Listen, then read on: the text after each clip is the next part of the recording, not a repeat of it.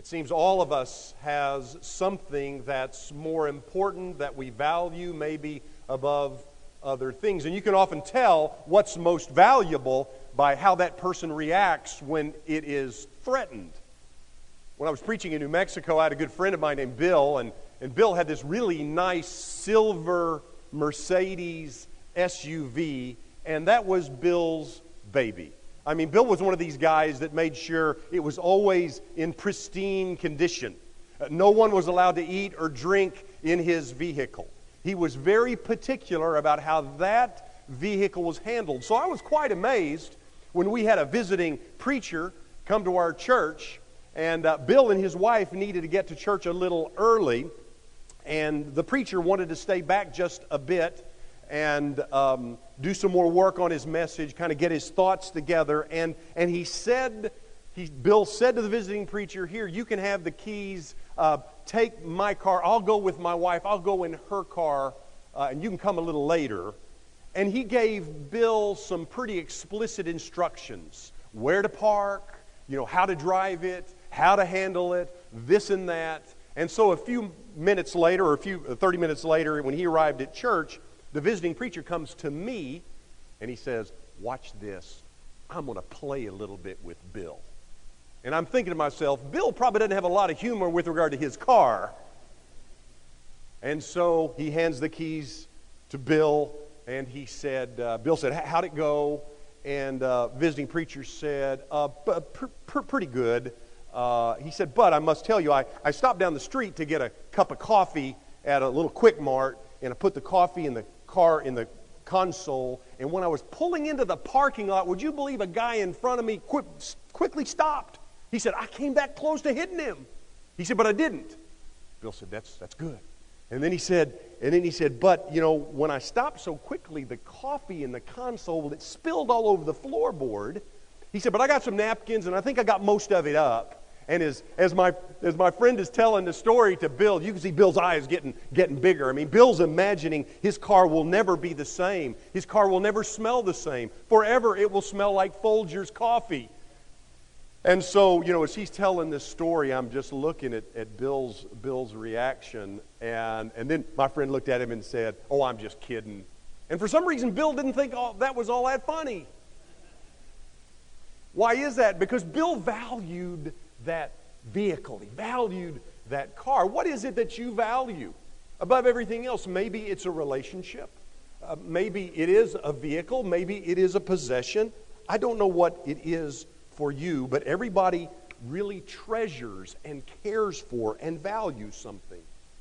Well, this morning, in that passage of Scripture, a couple of verses below where Dr. Jimmy read, there's this phrase that's used that Jesus quotes. Jesus tells us about something that is so valuable that if we lose it, even if we gained the entire world, it's nothing in comparison. That thing that's so valuable that Jesus is talking about is, of course, our souls. Something that you can't see, something that you can't measure, and yet it's of immense worth. Here's how Jesus says it in Matthew chapter 16. He says, "What good will it be for someone to gain the whole world and yet forfeit their soul?" You see, you really haven't gained anything if you have the entire world, and yet you forfeit your soul. And then he continues, "Or what can anyone give in exchange for their souls?" Now, that's an interesting question. What would you exchange? What would you give in exchange for your soul? What's so important that you would sell your soul for it? And so today we begin a brand new 5-week series where we're going to ask that question, how's your soul? Now, we just sang that song, and we sang it with a lot of gusto, and we like that old song that says, "It is well with your soul." We sang that. But the question is, how do you really know when your soul is doing well? And that's what we're going to consider for these next few weeks. Now, I think the world has largely replaced the word soul with the word self. And quite frankly, they're not exactly the same thing. Now, there's a connection, but there's a difference. When we talk about ourselves, most often we're talking about the outer person. Most often when we talk about the self, we're not talking about ourselves in connection to God, but rather we're talking about just ourselves alone. You see, the more we focus on ourselves, the more we tend to neglect our souls. And we're part of a culture that will gladly encourage you to do this. It's almost like in this culture we're obsessed with self. We're confused, and so we say, well, I just need to find myself. But notice in this passage, Jesus says this. He says, for whoever wants to save their life will lose it, but whoever loses their life for me will find it.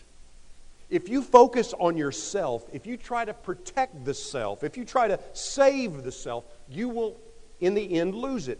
You will lose the very thing you're so desperately trying to save. But on the other hand, Jesus says, if you lose your life in me, if you lose your life for me, living like me, ironically, it's then that you find yourself. But instead of focusing us on ourselves, the Bible, as we read it, it helps us to focus on God. And when we do this, we'll have a deep interest in the soul. Now, there's a little verse tucked away in your Bibles in 3 John verse 3. We don't read 3 John a lot, and if we're not careful, we'll miss this little verse, but it's so important. John is writing to his dear friend Gaius. He's writing to encourage him. And he says this, dear friend, I pray that you may enjoy good health and that it may go well with you, even as your soul is getting along well. Now, I like that verse. That's not a bad prayer for us. It's good to pray that we enjoy good health. It's good to pray that things are going well with you. But notice he says, even as your soul is getting along well. And so the question naturally arises for me, what does it mean that our souls are getting along well? Well, we're good at giving attention to our physical bodies, aren't we? We make sure we get annual checkups and we see the doctor regularly. We make sure we see the dentist, and we even tell the doctor that we floss, and then we pray about it later because we've actually lied to him in that dental appointment. We do all sorts of things. We join health clubs. We go to hot yoga classes. My wife gets up at 4:30 a.m. to go to hot yoga, and she even tries to convince herself that she likes it. We do all sorts of things to take care of this body. We make sure we have healthy bodies, healthy families, healthy finances. What about healthy souls? And so what is the soul in the first place? Well, I've already hinted at the answer in this message. This week, as I was preparing for this sermon, I came to see that the words soul and spirit, sometimes in Scripture they're used synonymously. Sometimes there's a difference in your Bible between soul and spirit. I like how Judah Smith defines soul. He says it's the inside you. And we kind of get this idea from David in the Psalms. In Psalm 103, verse 1, David writes, "Praise the Lord, my soul. All my inmost being, praise His holy name." According to David, what is the soul? Well, it's our inmost being. It's the internal and eternal part of you. It's the inner me, the real me, the invisible me that transcends the physical me. John Ortberg describes it as the deepest part of us. But it's also more than that. It's also this sense that it's the deepest part of us that affects all of us. How many of you know what SOS stands for? Some of you that are familiar with Morse code, you know that it's the signal, the distress signal.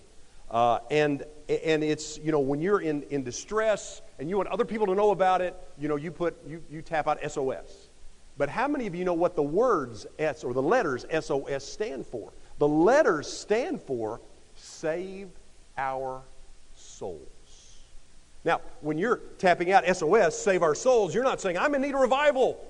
What you're saying, please save me. Save all of me is what you're saying. And so as we think about the soul, let's go back to the garden for just a minute. In this message series, we're going to spend a lot of time in Genesis chapters 1 and 2. But let's look at Genesis chapter 2 and verse 7, where the writer says, Then the Lord God formed a man from the dust of the ground and breathed into his nostrils the breath of life, and the man became a living being. I love how this verse helps us to see that we are both, on the one hand, frail. I mean, we're created from the dust of the earth, from mud, from dirt. But we're also gloriously empowered by God, because God breathes into us His very breath. And when God breathed into us His breath, it's then that we become a living soul, not before. Think of it like this. God forms man and gives him a body. And then God breathes His breath into that body, and it's at that point that he becomes a living being. You see, my outside is not what makes me a living creature. My soul is what makes me truly alive.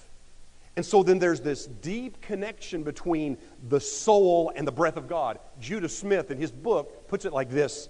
He says, if God's breath created our souls, then whenever we breathe or speak or sing, we do so because of God's life has given life to our souls. Our souls come from, depend on, and long for God. But here's the mistake we often make. We think if everything on the outside is going well, then we must be thriving. And so, as I like to say, we come to church, this fellowship of the fine, and it looks like everything is going well on the outside, but that might not be the best indicator. John Ortberg tells a story about the time he moved to preach for this well-known church. Some of you may have heard about it. It's called the Willow Creek Community Church. He moved to Chicago. He's preaching for this church, and as he's describing the church, he said, there are more people on staff at this church than were members of my previous church. And he said, everything on the outside looked great. He said, I'm preaching for this large and prestigious church. He said, suddenly I'm getting invitations to go places that I never thought I could go. Suddenly people are listening to the things that I say. There are people who think I'm actually smarter than I am because I have the opportunity to preach in front of such a large gathering of people. He said his outer world was larger and busier and more complex than it had ever been. His outer world had grown, and yet Ortberg says this, my inner world had not. His inner world, it's where his secrets and thoughts and hopes and wishes lived. And because the inner world is secret, it's very easy to neglect that part of our lives. He made the mistake of assuming that if the outer world looked great, then the inner world was thriving, but he was deeply, as I said, he was deeply mistaken. And so over the next few weeks, we're going to talk about the soul for two reasons. One, because we said it's easy to neglect that inner part of us. We spend so much time thinking about the outer, it's very easy to neglect it. But the other reason we're going to talk about the soul is because it's so valuable. It's so important. And I want to suggest the soul is so valuable because it's central to who we are. It's the most important part of us. It's the central operating system of our lives. It's the authentic you. And so, as I said, we often make the mistake of thinking real growth and transformation comes from the outside in. And we think if we make changes to our circumstances, if we change our outer life, it will transform our inner life. But you see, it doesn't work that way. It's in fact the opposite. Real growth and transformation occurs from the inside out. And when our inner life begins to change, that will affect our outer life. But the outer world, it screams for our attention. And our private world is often cheated to our own detriment. So if we're not careful, we end up exchanging or selling our very souls for what in the end we will find is utterly worthless. Well, it's also important to talk about the soul because the soul is fragile. The soul is easily wounded. The writer of Psalms, and I love this about David and the other writers of the Psalms, they're constantly having this dialogue with themselves. If you thought you were crazy because sometimes you talk to yourself, you're in good company. Because we find that occurring in the Psalms. And so you have passages like this. It's Psalm 42, verse 11. David says, "Why, my soul, are you so downcast? Why are you so disturbed within me?" David's asking himself that question. He's looking deeply into his heart. He's asking himself, why is my soul, why is it churning? Why is it disturbed? And then he tells himself this, which is great advice in the next part of the verse. He says, "Put your hope in God, for I will yet praise Him, my Savior and my God." Our souls get discouraged and hurt and defensive. And it's then that we need to put our hopes in God. So because the soul is fragile, it needs to be tended and cared for and nurtured.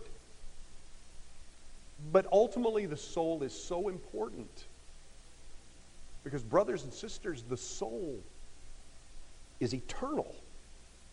Jesus once said this, and it's a pretty stark word from Jesus. He said, "Do not be afraid of those who kill the body, but cannot kill the soul.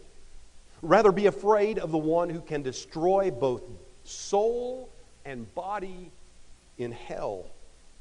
Now, often we think of Jesus only saying things like, "Don't be afraid, fear not." And we know in the New Testament and in your Bible, as I've said in other messages, that is the most often commanded phrase, "Don't be afraid." But here Jesus is saying, you should be afraid of something. Why did he say that? He's saying that because what Jesus is talking about is so important. He's saying that because the stakes are so high. We know the body ages and wears out. But our soul's eternal. That's the part of us that lasts forever. And the truth of the matter is how you live. What road you take will determine the ultimate destination for your soul. And if you choose to live in deliberate, willful disobedience to God and to God's ways, well, God will honor your decision. One of the things the Lord has done is He's planted a cross. He's planted a cross between us and an eternal destiny without Him. And you can, if you wish, walk around that cross and choose your own sense of destiny. If you neglect your soul, Jesus says it will eventually be destroyed by being completely separate from God. And if you want a pretty good definition of hell, it's that. Ultimate separation from God. Because when we're in the presence of God, that's where we find life and hope and meaning. And so Jesus says, you need to protect your soul, guard your soul, nourish your soul. This is so important, this matter of what the soul is. This series is so significant because the soul is central, the soul is fragile, but the soul is ultimately eternal. So we conclude today with a question that we began at the very beginning. So how's your soul? If your soul is going to thrive, And that's what your soul was created to do. If your soul is going to thrive, it needs 4 things. Would you like to know what those 4 things are? You probably would, wouldn't you? Well, you got to come back next week to hear the first one. There are 4 things. Next Sunday morning, we're going to talk about the very first thing that your soul needs to thrive. But let me just summarize it by saying this. Ultimately, your soul thrives when it's with God. Your soul thrives when it finds its home in God. For every one of us, and I believe God has put, as the Ecclesiastes writer says, He's put eternity in our hearts. Every one of us longs to be back home with God. That's where your soul thrives. Some of you come here today, and you might find a discontent in the deepest part of you. Your soul, there's a dis-ease there. I want to tell you, the answer is being at home with God. God invites all of us to live with Him. God invites all of us to be with Him. And maybe today, your first step in learning to really thrive is taking a step of faith. Is taking a step that says, I'm going to embrace Jesus. I'm going to take up my cross. I'm going to find life in Him.